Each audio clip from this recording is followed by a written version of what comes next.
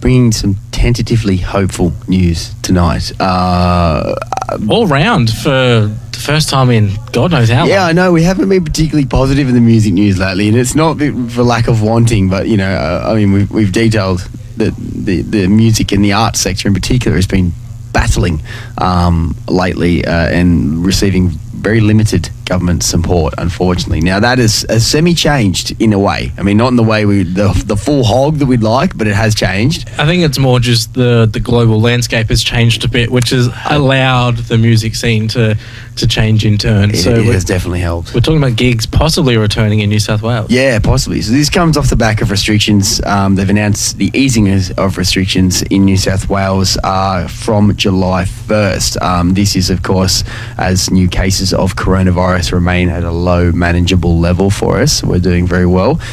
Kudos. The 50-person limit in New South Wales on pubs and venues is going to be scrapped. As I said, that's from Wednesday, 1st of July. And now, instead of a specific number, they're actually going to, allow the capacity of indoor venues. It's going to be dictated by a square metre rule. So basically 1 person per 4 square metre rule with no upper limit. So essentially, you know, if your venue's large enough that you can keep people distant within that, 1 person per 4 square metres, then you're allowed to have infinite, but of course those venues don't exist. So, you can imagine every venue is going to approach it differently, but it is a good sign. Now, it's not the jumping around to live music that we'd hope for just yet. All patrons are going to have to remain seated for it. So it'll be kind of similar to the way it's operating now. If you've been out to a pub so far, you've got to stay seated. You can't be running around the joint. But it is a step in the right direction. It might allow for artists that suit, like what we talked about in New Zealand a couple of weeks ago. Yeah. Artists that suit a kind of more subdued show and a more subdued, calm crowd will be able to get up there and play acoustic, stripped back kind of music or whatever, anything that, whatever band in there playing, but you can't stand up, essentially, is the go. Yeah, so unfortunately that means no music festivals as of yet, and we've seen Splendour in the Grass postpone to July next year. Yeah. So it's been an anniversary event for them, but they've had to postpone it, obviously due to COVID and personal restrictions and all that sort of thing. Yeah, it was very difficult to imagine how they were going to manage that even in October after they first postponed it. Yeah. And they've since come out and announced that it will be postponed all the way through till I think it's July 21st through to 24th or something, 2021. Yeah. All who had tickets retain them, and they're valid for next year's event. So I had one and a group of us had one, so that's cool. We get to go next year. At first I was like, maybe I should sell it. I don't know where I'll be, but then I realised that, there's no chance I'll be travelling. Yeah, exactly. Because borders will still be shut. So that's really good. I mean, they're looking to keep as much of the lineup that was announced for this year intact, and then of course there will be some changes, and hopefully it might be a bigger and better event, but in saying that, we might still be under, some kind of restrictions at that point. We'll have to wait and see. And, with this announcement, they did kind of talk about that, like, festivals and nightclubs are not going to be able to open with these new restrictions because of their high risk. But the government has added in a statement that it is anticipated that restrictions will be eased further in August if community transmission of the virus remains low. So they may be teasing at trying to open that back up. And that does lead us into Great Southern Nights. This looks really, really cool. So it's not until November, I believe. Before November they want to have Before November they want to have. Okay, so it's in New South Wales government. They've partnered with ARIA, and it's an initiative to bring 1,000 coronavirus-safe gigs in venues across Sydney and regional New South Wales as well. So essentially they're trying to push live music in New South Wales, which, oh my God, hallelujah. Yeah. Maybe they've clicked into how important it is, or maybe they've just figured out that it makes a lot of money for economies. So, yeah, I don't know. But either way, it's really cool, and they've got some great artists already on board, locked in for these sort of events. So we've got Amy Shark, the Jungle Giants, Birds of Tokyo, Paul Kelly, Missy Higgins, the Teskey Brothers, the Veronicas, Tones and I, Thelma Plum, Tash Sultana, and the Presets. That's not bad at all, is And it? that's just up with the announcement. Yeah. Like, imagine once we get the November or even a little bit beforehand, like, just imagine some of the artists who'd be jumping on that bill. A lot of the major artists haven't toured because they can't. Yeah. So they'd really be I'm itching to get out there. I'm sure every artist is chomping at the bit to get on this. And I mean, there's definitely room to do it. So they want 1,000 coronavirus safe gigs by November. You It's might ambitious. see a return of Homebrewed Presents. It's something that we've talked about. We're not going to make any big promises. No, but, no I mean, promises. The really We could cool qualify. We could. That's what the thing. The cool thing about this is that they're actually like inviting smaller venues, emerging artists, etc., to get involved with this. I mean, there's 1,000 gigs. You can't fill it all with the big wig professionals. So they want you to submit gigs. If you're a venue, if you're an artist, if you have a proposal, they have a website. I'll have to find. I'm pretty sure it's just greatsouthernnights.com.au, but I will double check that you can just punch it in, send off your proposal, and you may be one of the 1,000 selected. It is something that we have considered as part of Homebrewed Presents, the thing that got off the ground and then had to land again.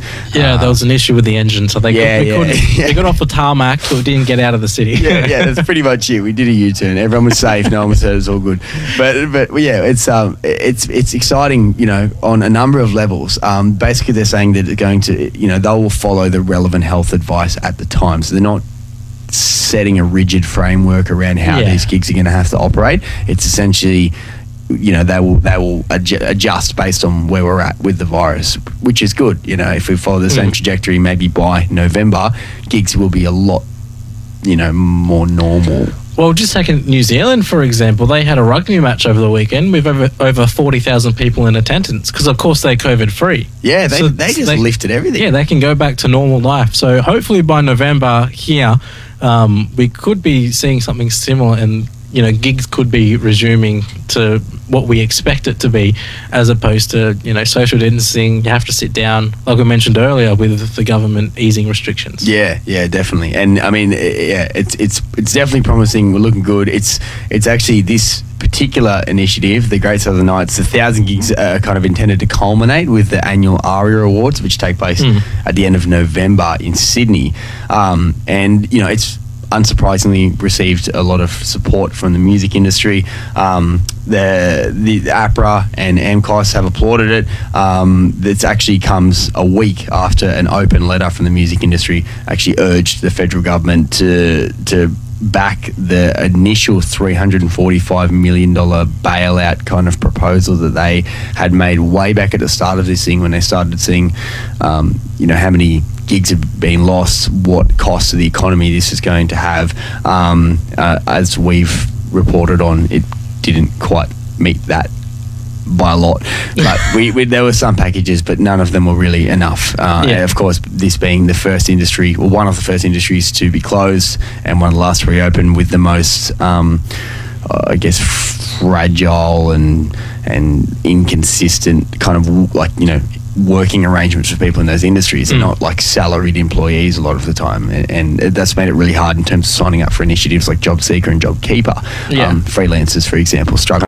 So there hasn't been that much support in that sense, but and only a week ago they had that whole open letter.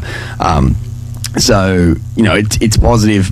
I still think we need a bit more, but in the meantime, but it is really, really good. It's exciting too that there seems to be like a pathway now. For venues to open, because before that we just thought, well, live music will be one of the last things to reopen because it was one of the first to close. God knows when that will be, but it seems like they've put this in place. It's not like a deadline per se, but they've said a goal.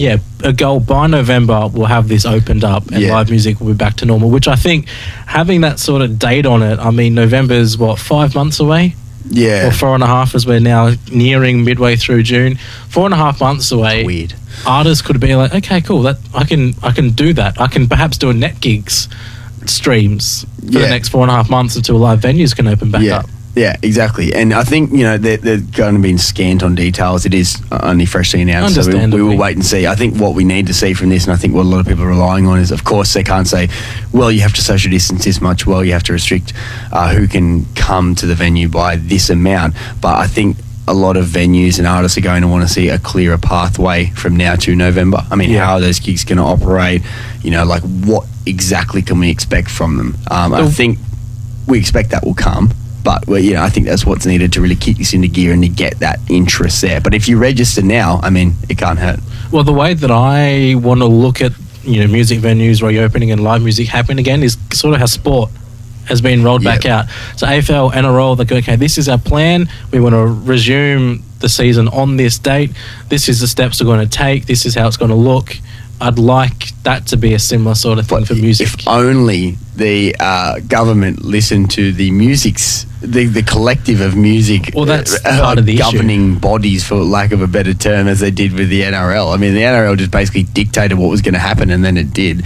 Unfortunately, they weren't so ready to listen to what the music industry had to say. But as you said, this is a step in the right direction. So hopefully we'll be at gigs in some way or another soon enough. Within the next 4.5 months, hopefully. Yeah, which is, I mean, it is a lot better than what we expected. I mean, when March, this was all really going down, and we were like, okay, well, everyone's predicting that, we won't be seeing each other much over the next year, and we've done very well. Yeah, we've certainly done very well in this country, especially comparatively to other countries on the other side of the world. But that will wrap up our music news for this evening.